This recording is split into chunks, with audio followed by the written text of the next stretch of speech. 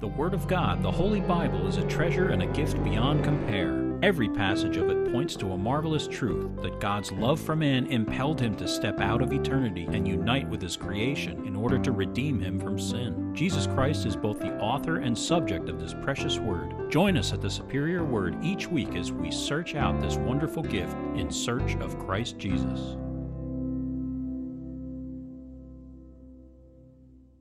Okay. We're actually not going to read Psalm 119. We're going to read Psalm 120. If you want to read Psalm 119, go home, start at 5 o'clock tonight. You'll be done by midnight, okay? Yeah, I know. Well, here's the deal. We read the 119th Psalm, one octave of it, every single Thursday before we start Bible class. And so in 22 Thursdays, we're done with it. So today we are done with it. Here we go. We're going to go to Psalm 120. I'm still turning pages to get out of 119. Oh my goodness, here we go. More pages. Okay. Psalm 120, a song of ascents. In my distress I cried to the Lord, and he heard me. Deliver my soul, O Lord, from lying lips and from a deceitful tongue. What shall be given to you, or what shall be done to you, you false tongue? Sharp arrows of the warrior, with coals of the broom tree. Woe is me that I dwell in Mesech, that I dwell among the tents of Kedar. My soul has dwelt too long with one who hates peace. I am for peace, but when I speak, they are for war. Okay, before I read our sermon text today, I'd like to read this to you. I just happened to check emails. Billy in England, the UK. Hi, Charlie. Dad is now in ICU on life support machine and a dialysis machine. He is fighting and stable at present. Many thanks for all your prayers. Please keep Billy's father in the UK in prayer. Okay, we are in Judges chapter 2, and our verses today are 1 through 10. And this is entitled The Weepers. But before I get you into Judges 2, I want to read a passage from Joshua. And I'm doing this for a reason which you'll find out about in mere moments. I'm not going to read the whole passage. I'm just going to skip through verses from Joshua chapter 9. But when the inhabitants of Gibeon heard what Joshua had done to Jericho and Ai, they worked craftily and went and pretended to be ambassadors, and they took old sacks on their donkeys, old wineskins torn and mended, old patched sandals on their feet, and old garments on themselves, and all the bread of their provision was dry and moldy. And they went to Joshua to the camp at Gilgal, and said to him, to the men of Israel, we have come from a far country. Now therefore make a covenant with us. And I'm going to skip down a little bit. Verse 14, then the men of Israel took some of their provisions, but they did not ask counsel of the Lord. So Joshua made peace with them, and made a covenant with them to let them live. And the rulers of the congregation swore to them. I'll just stop with that right there. Judges chapter 2, verses 1 through 10. Then the angel of the Lord came up from Gilgal to Bochim, and said, I led you up from Egypt and brought you to the land of which I swore to your fathers. And I said, I will never break my covenant with you. And you shall make no covenant with the inhabitants of this land. You shall tear down their altars. But you have not obeyed my voice. Why have you done this? Therefore I also said, I will not drive them out before you, but they shall be thorns in your sides, and their gods shall be a snare to you. So it was, when the angel of the Lord spoke these words to all the children of Israel, that the people lifted up their voices and wept. Then they called the name of that place Bochim, and they sacrificed there to the Lord. And when Joshua had dismissed the people, the children of Israel went each to his own inheritance to possess the land. So the people served the Lord all the days of Joshua and all the days of the elders who outlived Joshua, who had seen all the great works of the Lord which he had done for Israel. Now Joshua the son of Nun, the servant of the Lord, died when he was 110 years old.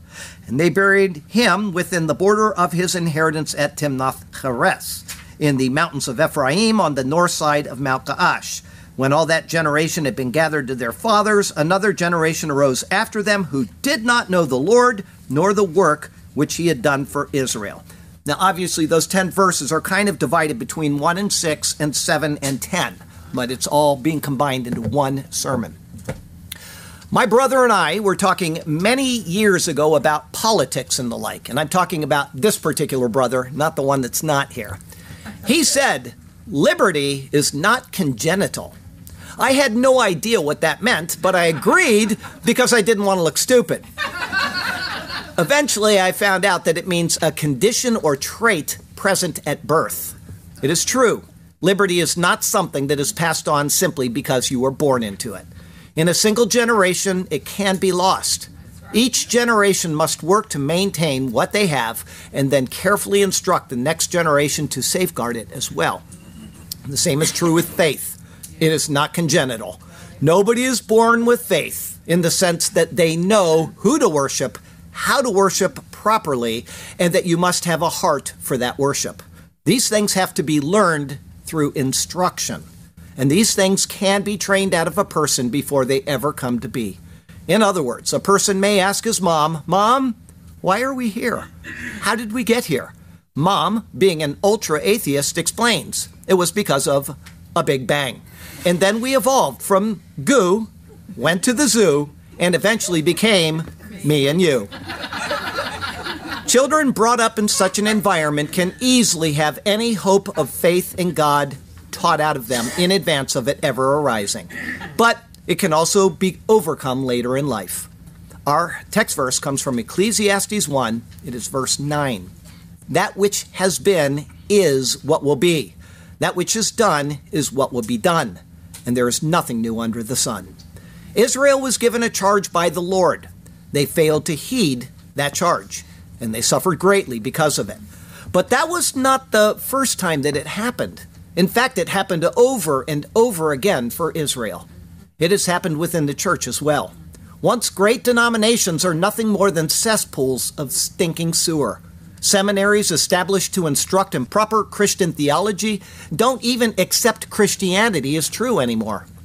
Churches that start out teaching the Word of God often wind up doing nothing more than bringing money in and blowing it on things that have nothing to do with the Word of God or sharing the gospel. Unless the fear of the Lord and proper worship of Him in spirit and in truth are taught, those things will fly away in a jiffy.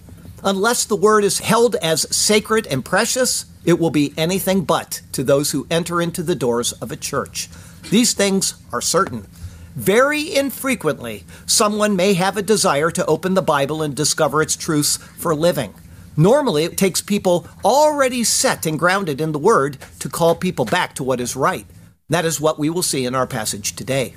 Such great lessons as this are to be found in His superior Word. And so let us turn to that precious Word once again, and may God speak to us through His Word today, and may His glorious name ever be praised.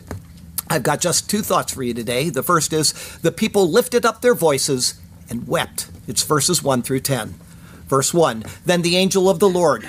There is no article before angel. Rather, Vaya'al Malach Yehovah, and came up messenger Yehovah. The same term is used of Haggai in Haggai 1:3 and priests in Malachi 2:7. Other similar uses of messenger without the article are found in Isaiah 42, verse 19, and Malachi 3, verse 1. These are referring to people, not the Lord. It is seen in Scripture that when an angel speaks, it is to individuals. When a messenger speaks, it is to multitudes. In this case, the messenger is speaking to multitudes. Thus, it is probable that this is a human messenger conveying the word of the Lord. Having said that, the coming words are in the first person, and the messenger does not say something like, "Thus says Jehovah." However, the instance in Malachi 2:7 says this, "For the lips of a priest should keep knowledge, and people should seek the law from his mouth, for he is the messenger of the Lord of hosts." A priest spoke on behalf of the Lord as his messenger. Therefore, this could simply be Phinehas conveying the word of the Lord. Without the article included, this is a good, and I would go with probable, supposition. Adding in the article gives a false sense of what is being said. Ironically, translators leave out the article in the next clauses. Verse 1 continues, came up from Gilgal to Bochim. Rather, it says, Min ha-Gilgal el ha-Bochim, from the Gilgal unto the weepers. This messenger is coming from Gilgal. which was the location of the tabernacle of the Lord until it moved to Shiloh. Hence, the words now could have been recorded prior to or at the time of the move to Shiloh, which was first seen in Joshua 18, verse 1. I believe that this occurs at the time of Joshua 9. That's why I read this. I don't know anybody else that believes this, and so I want you to take this with a grain of salt.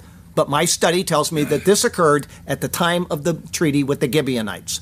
The reason for that will be seen as we continue. As for the name here, it is not yet the name of the location. Rather, it is the state of the people. The word is prefixed by an article, ha-bochim, the weepers. That anticipates the words of verse 4. Gilgal comes from the word Gilgal, meaning wheel.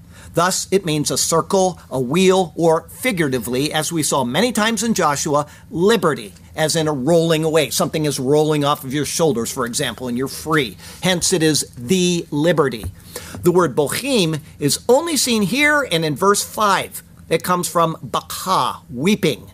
Being plural, it means weepers. The place derives its name from the event. Verse 1 continues, and said, I led you up from Egypt. The verb is imperfect. Vayomer a'ale etchem mi Mitzrayim. And said, I will bring you up from Egypt. Due to the imperfect, this is a reference to the words of Exodus 3, which will be cited in the coming clauses. The imperfect is being used to remind the people of what was recorded in the scriptures. Thus, it appears to provide evidence that this is a priest acting as a messenger of the Lord rather than the angel of the Lord. Egypt means double distress or double trouble. Verse 1 continues, and brought you to the land of which I swore to your fathers. Again, the verb is imperfect. Va'avi etchem el haaretz asher nishbati la avotechem. And I will bring you unto the land which I swore to your fathers. The entire sentiment is as if it is being remembered from Exodus 3. Go and gather the elders of Israel together and say to them, the Lord God appeared to your fathers, the God of Abraham, of Isaac, and of Jacob, appeared to me saying, I have surely visited you and seen what is done to you in Egypt. And I have said, I will bring you up out of the affliction of Egypt to the land of the Canaanites and the Hittites and the Amorites and the Perizzites and the Hivites and the Jebusites, to a land flowing with milk and honey. Verse 1 continues, and I said, I will never break my covenant with you. Va'omar lo afer beriti itchem leolam, and said, no annul my covenant with you to forever. The messenger uses the word parar, to break, make void, annul, and so on. What is this referring to? Cambridge says the following, I will never break my covenant. The allusion is not to the oath sworn to the forefathers, but, as the phrases in the next verse show, to the covenant at Sinai. So Cambridge says it's the covenant at Sinai, and then they cite a bunch of references as examples of this. Of the Mosaic covenant, Sinai, it says this in Hebrews, for on the one hand, there is the annulling of the former commandment because of its weakness and unprofitableness, for the law made nothing perfect. On the other hand, there is the bringing in of a better hope through which we draw near to God. If this is referring to the Mosaic covenant, then either the Lord's word is not true, or the word le'olam is referring to the end of the age rather than forever in the absolute sense. However, this promise was never made through the Mosaic covenant. Cambridge is incorrect, as they usually are. It is referring either to what was said to Noah or to Abraham. First, Noah, it shall be when I bring a cloud over the earth, that the rainbow shall be seen in the cloud. And I will remember my covenant, which is between me and you and every living creature of all flesh. The water shall never again become a flood to destroy all flesh. Or Genesis 17 with Abraham, and I will establish my covenant between me and you and your descendants after you in their generations for an everlasting covenant to be God to you and to your descendants after you. Also I give to you and your descendants after you the land in which you are a stranger, all the land of Canaan as an everlasting possession, and I will be their God. As the covenant with Noah was to all people, and all over the earth, then that is not what is being referred to. However, the covenant to Abraham was made with the descendants of Abraham. and it included a land grant concerning Canaan. Thus, this is what the messenger is referring to. This is confirmed by the Lord's words to Israel in Leviticus 26 when referring to the Abrahamic covenant. It says there, "Yet, for all that, when they are in the land of their enemies, I will not cast them away, nor shall I abhor them to utterly destroy them and break," the word parar, "my covenant with them, for I am the Lord their God." Only after saying this does the Lord appeal to the Mosaic covenant. Leviticus 26 again, "But for their sake I will remember the covenant of their ancestors, whom I brought out of the land of Egypt in the sight of the nations, that I might be their God. I am the Lord." The sequence of thought is, 1, the Lord will lead the people up from Egypt. 2, the Lord will bring the people into the land sworn to the fathers, meaning Abraham, Isaac, and Jacob. 3, the Lord will never break his covenant with the people, as noted concerning the Abrahamic covenant in Leviticus 26. Therefore, verse 2, "And you shall make no covenant with the inhabitants of this land." The words are emphatic. Va'etem lo tikretu berit le yovosheve haaretz hazot. And you, emphatic, no shall cut covenant to inhabitants the land thee this. Cambridge is correct that this is a precept of the Mosaic covenant, but that covenant stems from the Abrahamic covenant. However, it is not all inclusive of it. The land grant is a part of it, but it does not represent the totality of the covenant. Paul explains this in Galatians chapter 3. The law is what provides the conditions for receiving the land promised under the Abrahamic covenant, how to obtain it, how to keep it, and so on. And because of this, the Lord has commanded, verse 2 continues, "You shall tear down their altars." There's a strong emphasis in the words, mizkotem titosun, with an N on the end of that second word. Their altars you shall surely tear down. They were not given any choice in the matter, but were emphatically instructed to take this action. The words are repeated from Exodus 34. There it says, "Take heed to yourself, lest you make a covenant with the inhabitants of the land where you are going, lest it be a snare in your midst. But you shall surely destroy their altars, break their sacred pillars, and cut down their wooden images. For you shall worship no other God, for the Lord, whose name is jealous, is a jealous God. Lest you make a covenant with the inhabitants of the land, and they play the harlot with their gods and make sacrifice to their gods, and one of them invites you, and you eat of his sacrifice, and you take of his daughters for your sons, and his daughters play the harlot with their gods, and make your sons play the harlot with their gods." Verse 2 continues, "But you have not obeyed my voice. Velo shmatem bekoli, and no have heard in my voice. To hear is to obey."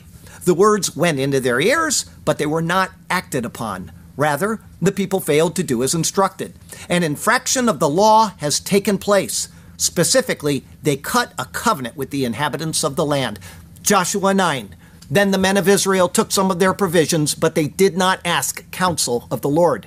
So Joshua made peace with them and made a covenant with them to let them live, and the rulers of the congregation swore to them." That is why I say this occurs at the time of Joshua. During this time, the sanctuary was at Gilgal. The messenger of the Lord, probably Phinehas, came with the word of the Lord to the people, repeating the precepts of the law that promised them life and prosperity in the land. Now, without me saying it yet, why do you think that this is in Judges instead of back in Joshua where it belonged? Just think about it. Don't give me an answer. They did not heed the words of the Lord. Therefore, the question is asked. Verse 2 continues, "Why have you done this?" It is the same question spoken to Eve in the Garden of Eden. The only difference is that here it is in the plural. Mazot asitem. What this you all have done. The emphasis is on the first word, what.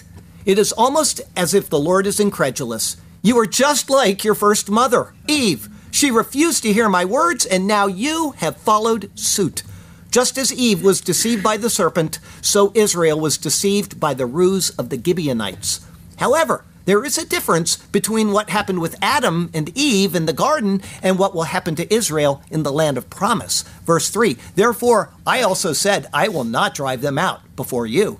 Vegam amarti lo agaresh otam mipnechem. And also I said, no, I will drive them from your faces. This was not explicitly stated in the law, even if it was inferred.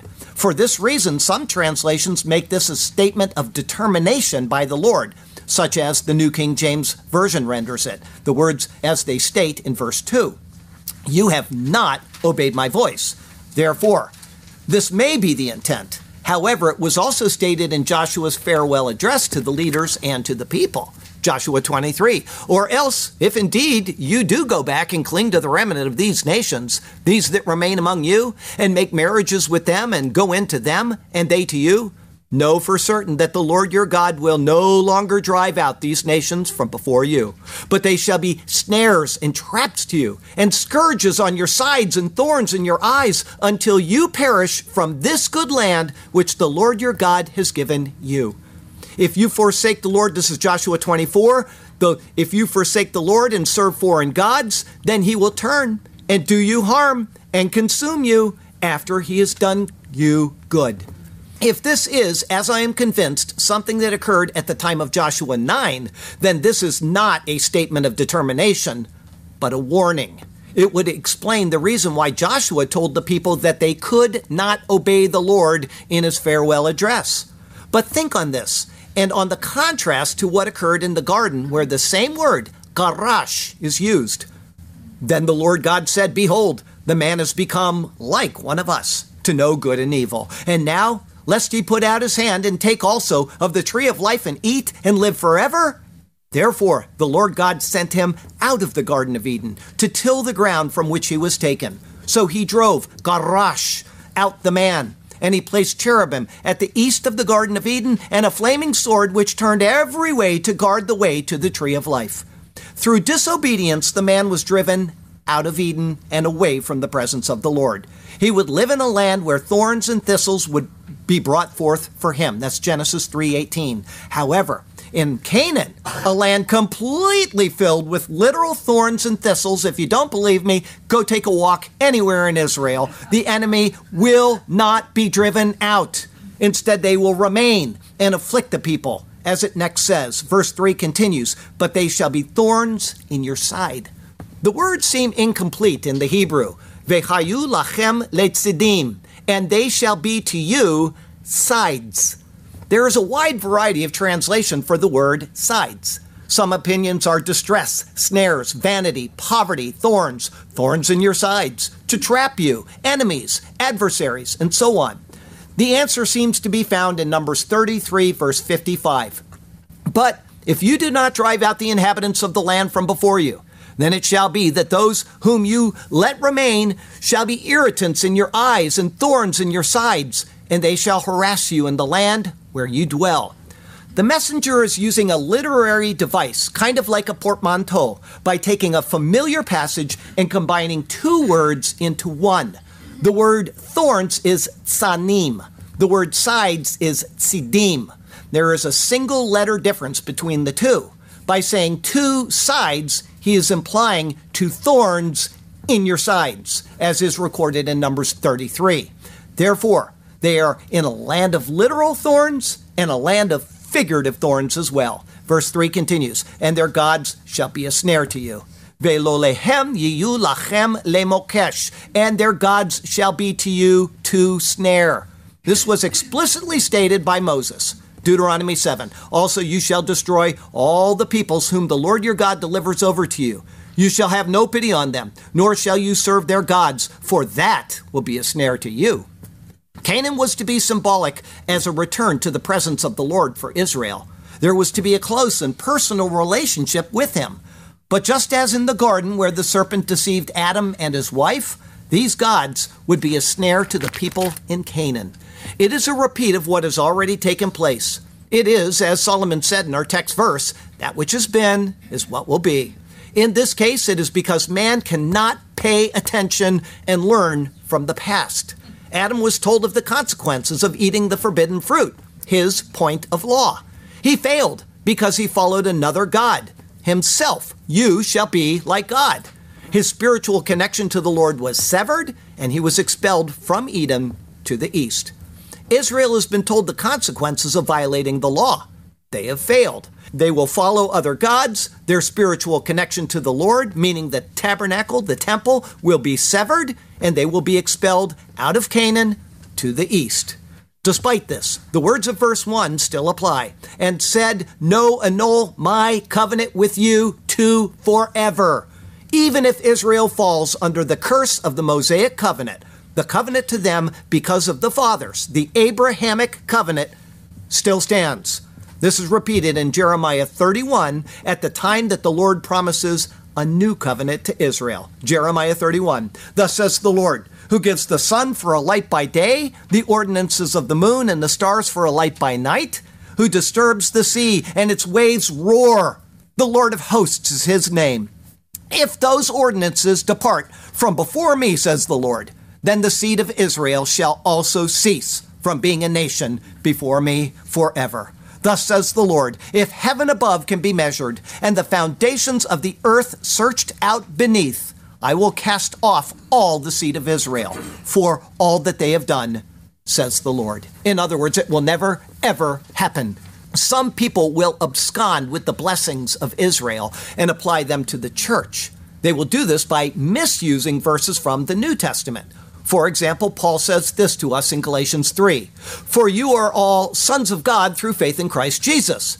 For as many of you were baptized into Christ have put on Christ. There is neither Jew nor Greek, there is neither slave nor free, there is neither male nor female, for you are all one in Christ Jesus. And if you are Christ's, then you are Abraham's seed and heirs according to the promise." Those who hold to replacement theology will say that Israel is out and that the church is now spiritual Israel, having received the promise of the Abrahamic covenant. The logic of this is that because we are Abraham's seed, the promise now belongs to the church. The problem with this is that the prophecies refer to the seed of Israel.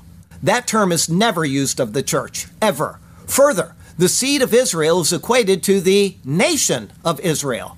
The nation of Israel is comprised of Jacob's 12 sons by birth and Joseph's 2 sons through adoption, not the church. However, another counterargument is that Paul also says this in Galatians 3. Now to Abraham and his seed were the promises made. He does not say, and to seeds as of many, but as of one, and to your seed, who is Christ. And this I say, that the law, which was 430 years later, cannot annul the covenant that was confirmed before by God in Christ, that it should make the promise, meaning to Abraham, of no effect. For if the inheritance is of the law, it is no longer of promise, but God gave it to Abraham by promise.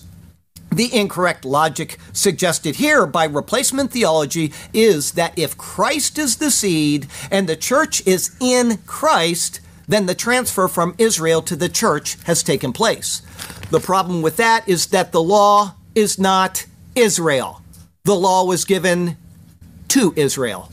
Likewise, the new covenant was given to Israel. Jeremiah 31 again. Behold, the days are coming, says the Lord, when I will make a new covenant with the house of Israel and with the house of Judah, not according to the covenant that I made with their fathers in the day that I took them by the hand to lead them out of the land of Egypt. My covenant which they broke, though I was a husband to them, says the Lord. But this is the covenant that I will make with the house of Israel after those days, says the Lord. I will put my law in their minds and write it on their hearts, and I will be their God, and they shall be my people.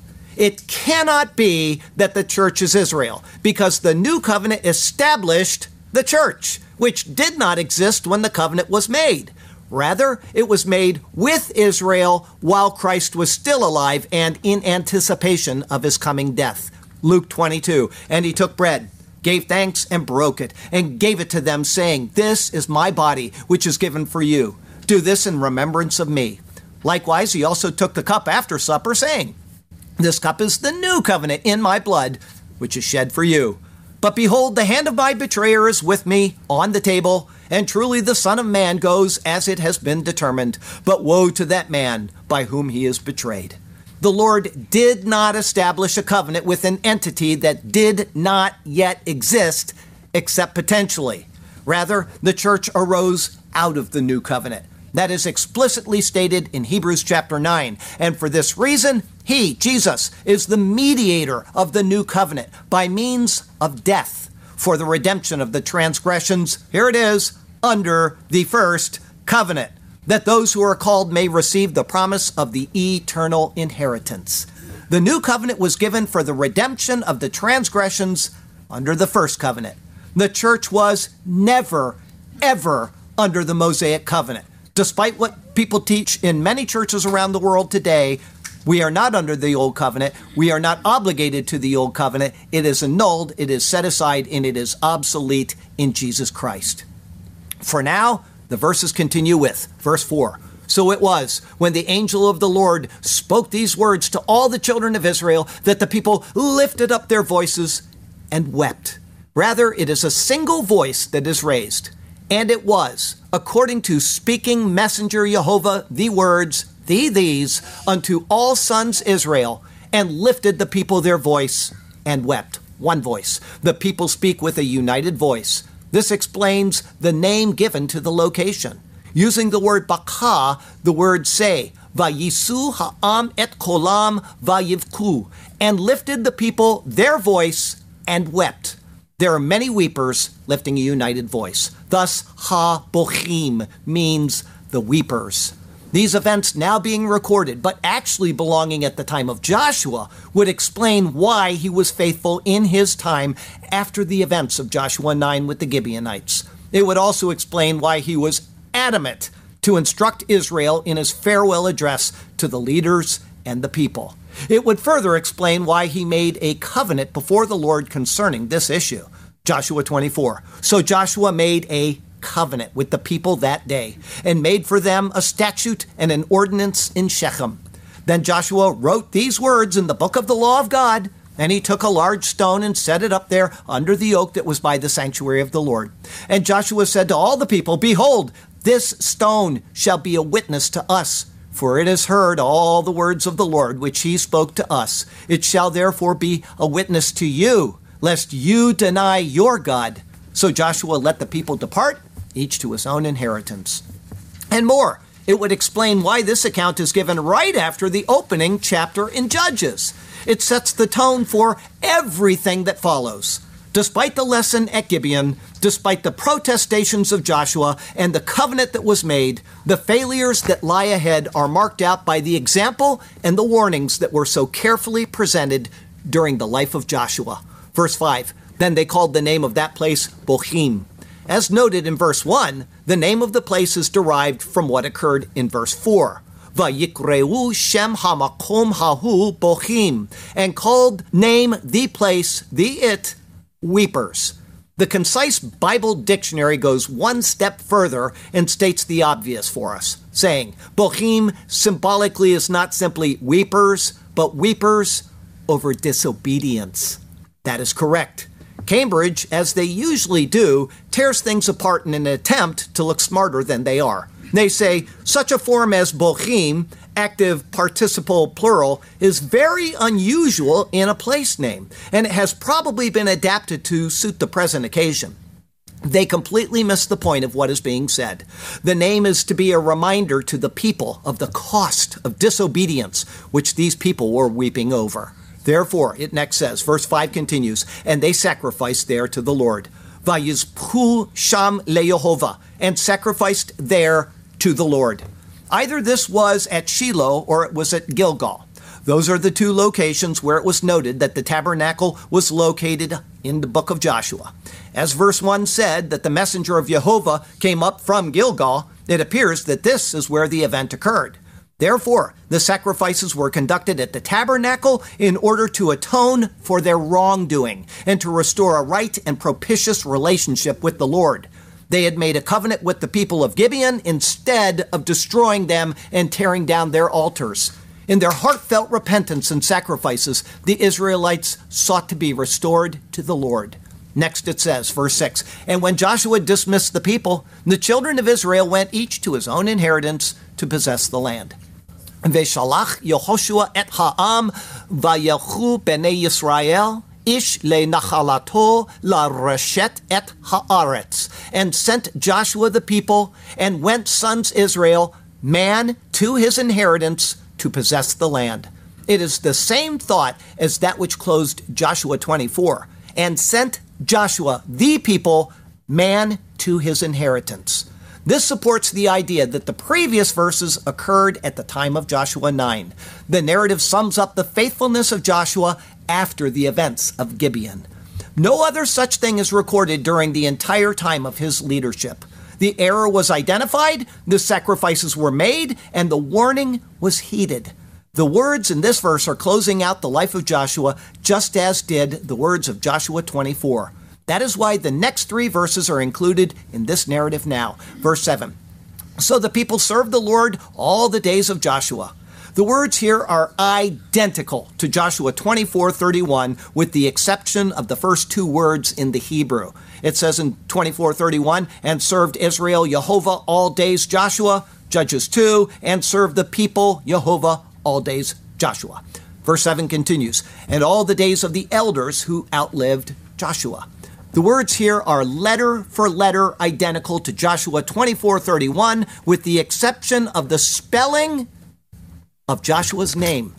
Joshua here in Joshua 24 is Yod He Vav Shin Ayin.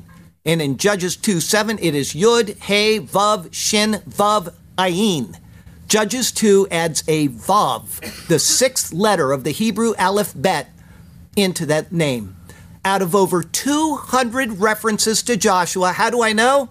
Guess what? Yes, I checked them. The only other time this Vav is seen in Joshua's name is in Deuteronomy 3, verse 21. 6 represents man, especially fallen man. In Joshua, he was being used as a type of Christ. Here, he is being represented as a fallen man needing to sacrifice. It would explain the difference in spelling. Verse 7 continues, who had seen all the great works of the Lord, which he had done for Israel. There's much more variation in the corresponding clause in Joshua 24. It says in Joshua 24, and all who had known all work Jehovah, which he had done to Israel. Judges 2:7, who had seen all work Jehovah the great, which he had done to Israel.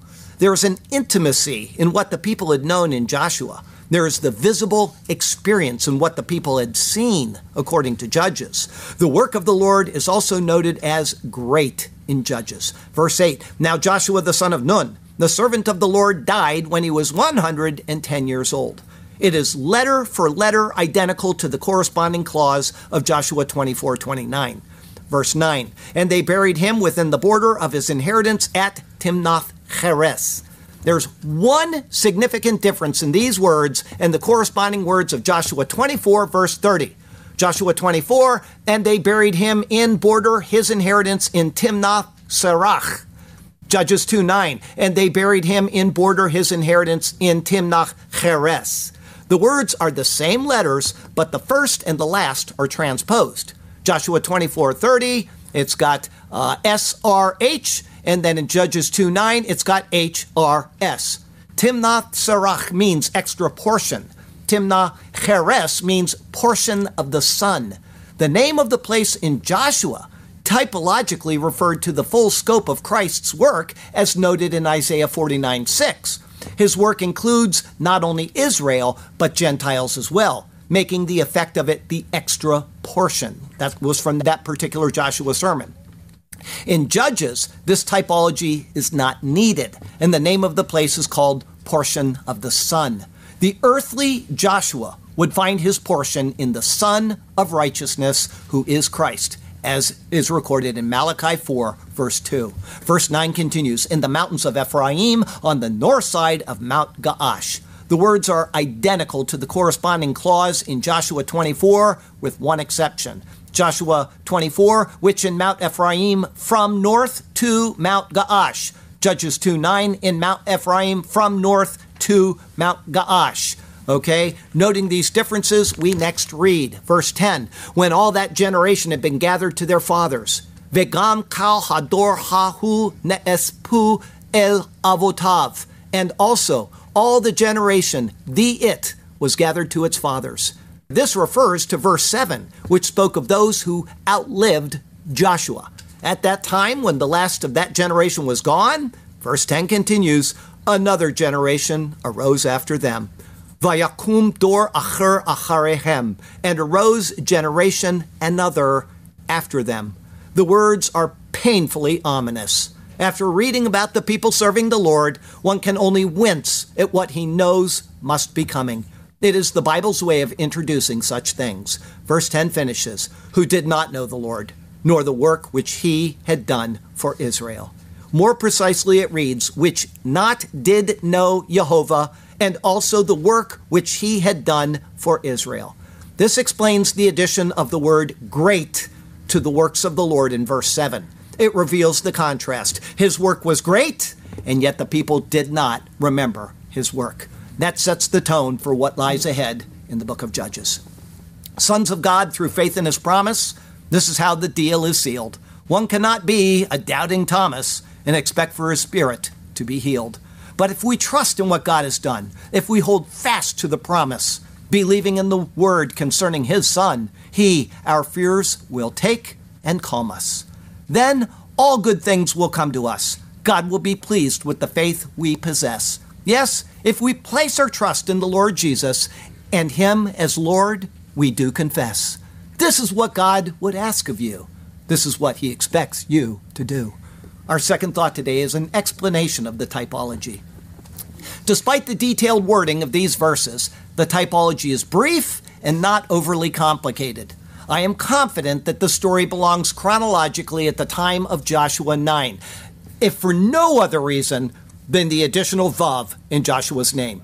It belongs in the book of Joshua, but they could not do that because Joshua pictured Jesus Christ in the book of Joshua.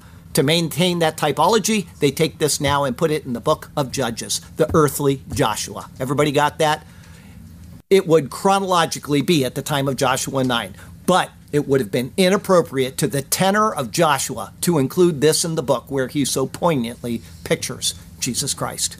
However, it is included in Judges to show us the effects of the work of Christ after its completion. A messenger came from the Gilgal, the Liberty, to the weepers.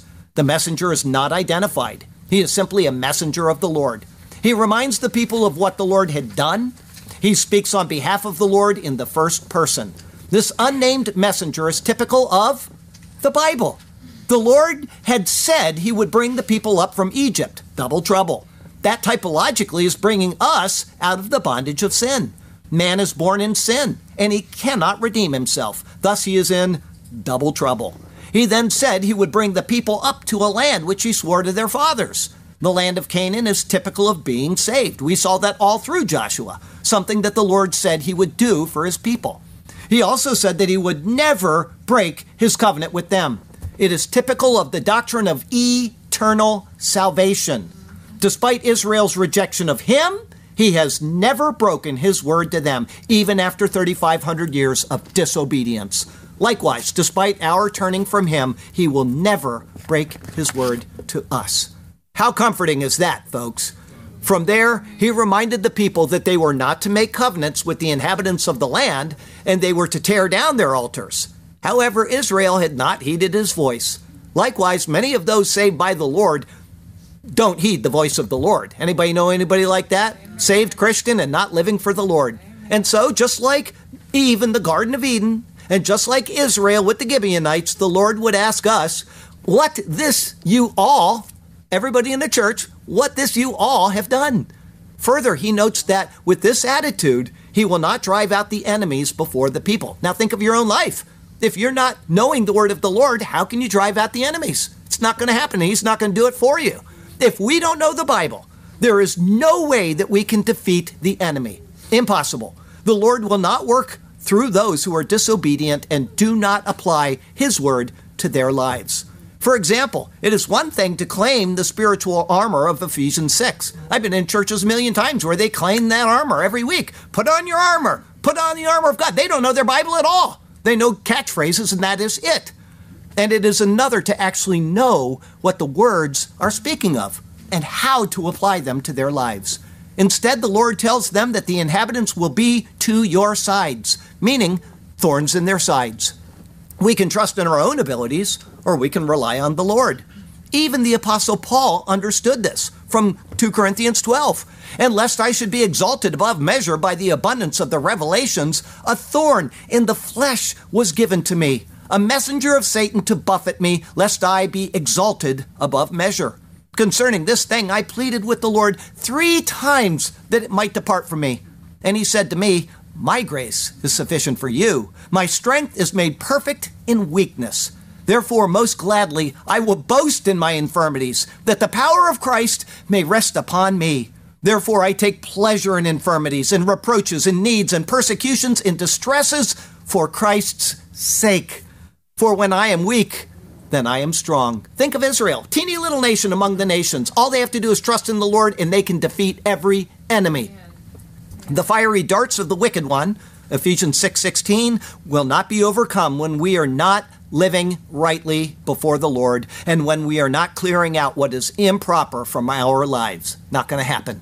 Next, it noted that all the people lifted their voices and wept. How many revivals in church history reflect what is stated right here?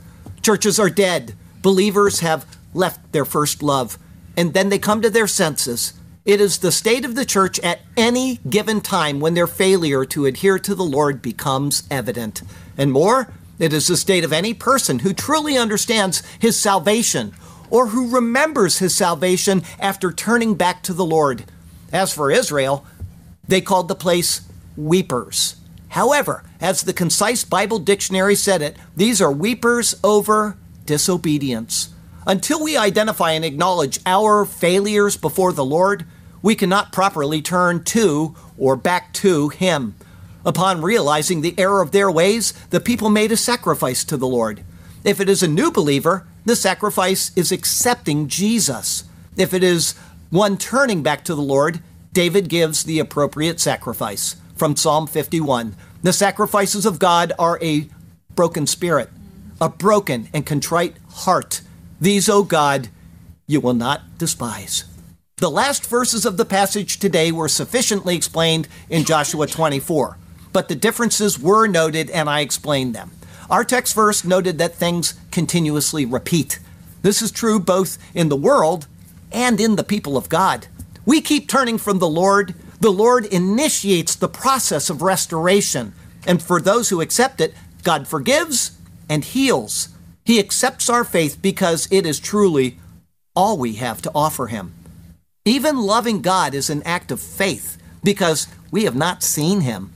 We receive His word by faith, and we fall head over heels for Him by faith.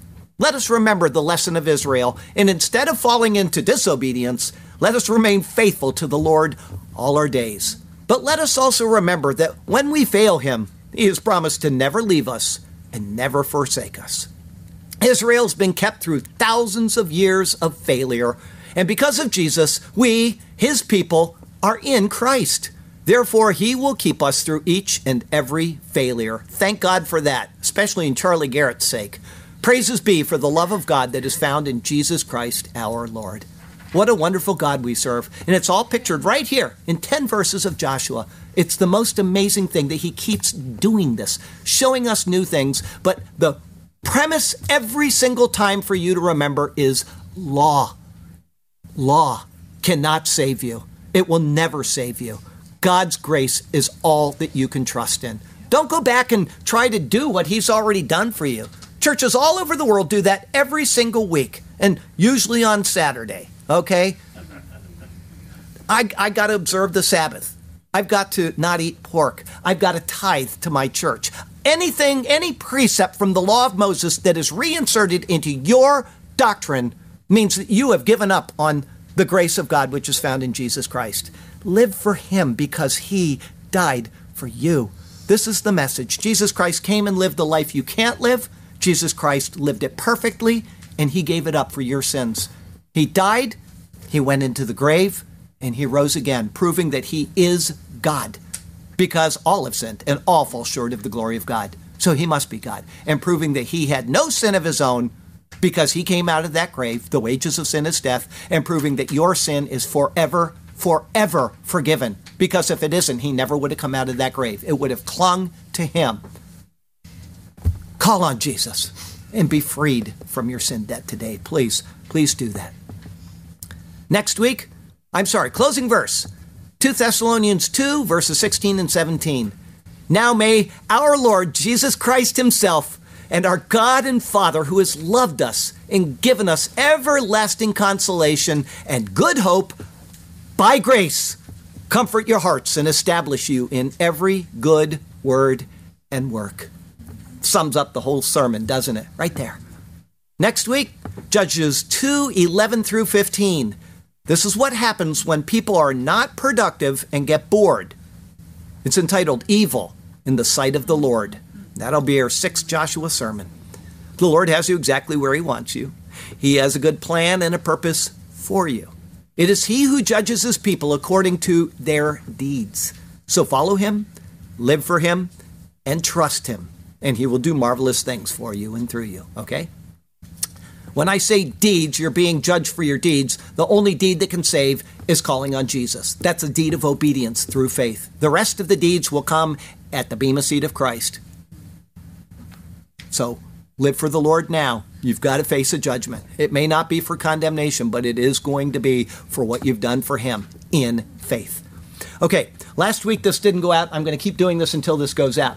I'm going to read this again, and I'm going to add something this week. Make it a hard question. I don't know if this is a hard question, but as this is pretty good jam, it's delicious on vanilla ice cream. I don't know about vanilla ice cream because we didn't have any in the house, but Hideka whipped ours out this week. He sent us 2. I've never had something so good. I'm not kidding. Didn't I? I ate it and ate it and ate it, and if she brings it out with bread, I'm not going to eat anything else next time because it was almost half gone. I mean, this is unbelievable. It's huckleberry jam. So when he said make it a hard question, if it's not hard enough, then I'll feel bad about this. But anyway, here we go. Get ready to raise your hand because there's at least 2 people that are going to get this. This is really, really good. And I don't like jam. I like jelly. You know, it's smooth. This is different than anything I've ever had. Man, was that good. Here it comes. Okay. After the Lord struck the Philistines in battle, Samuel set up a stone as a memorial. What did he call it? Ebenezer.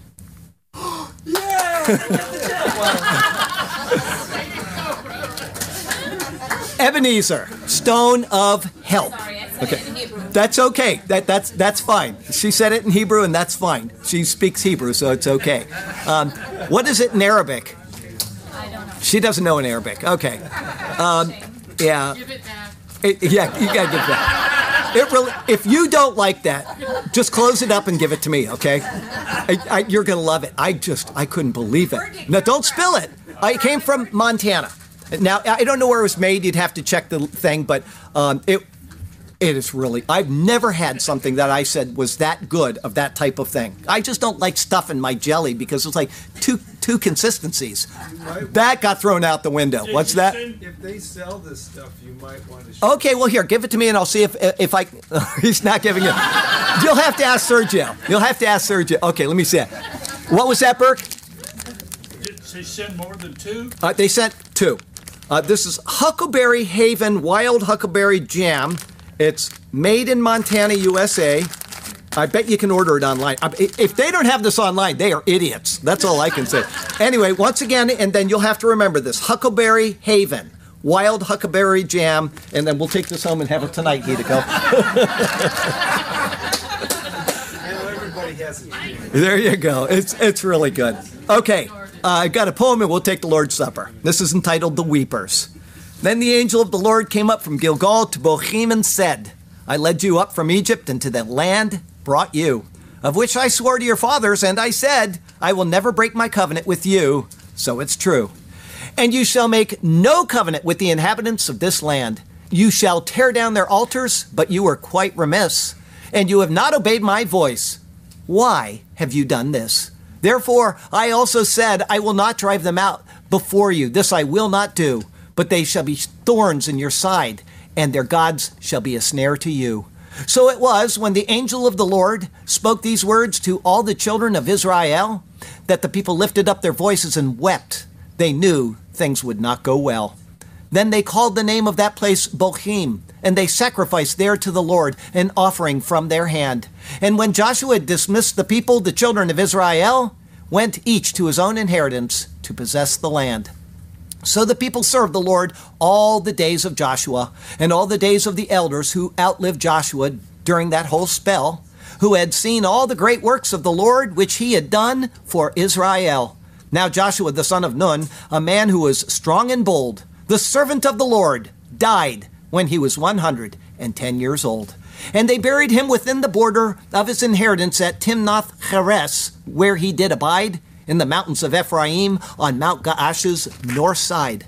Then all that generation had been gathered to their fathers. Another generation arose, and it is a sad story to tell, after them who did not know the Lord, not the work which he had done for Israel. Lord God, turn our hearts to be obedient to your word. Give us wisdom to be ever faithful to you. May we carefully heed each thing we have heard. Yes, Lord God, may our hearts be faithful and true, and we shall be content and satisfied in you alone. We will follow you as we sing our songs of praise. Hallelujah to you, to us your path you have shown. Hallelujah. We shall sing to you for all of our days. Hallelujah and amen. Heavenly Father, thank you for the lesson of Israel. Thank you for the lesson of the law. Thank you for the giving of grace. Thank you that we are saved by grace, we continue in grace, and anything we do is only merited at a judgment for rewards and losses, but not for condemnation or salvation. That's already done at the cross of Christ. Thank you that we have this surety. And I would pray for people caught up in the bondage of believing that you can lose your salvation, that they will let that go and just trust in the simple grace that has been given to them. Let them be free from those bonds and from the bonds of law and legalism, and just to rejoice in who you are every day of their lives, knowing that they were redeemed by the greatest of all, our Lord Jesus. And it's in his name we pray. Amen. Amen. Okay, now what you can do, I asked you last week to see if you could figure out where that place was placed in the timeline. And now what you can do is go back and read that passage today, and go back and read Joshua chapter 9 and see if you think it fits. To me, it's the only logical place in the entire Bible that would fit, is in the narrative of Joshua chapter 9. And so the Lord did that for a reason. And once I came to Joshua's name and I looked at it and I thought, that doesn't look like what I've been reading for the past how many months. And I compared it with all the other uses of it. And there's an extra letter in there, that vav, which tells us information. So that's it. The Lord is telling us a story through this precious word. I mean, what a beautiful word we've been given. It's so filled with treasure that it's just unbelievable. And now what we do every week is we celebrate what the Lord has done for us in the giving of his Son.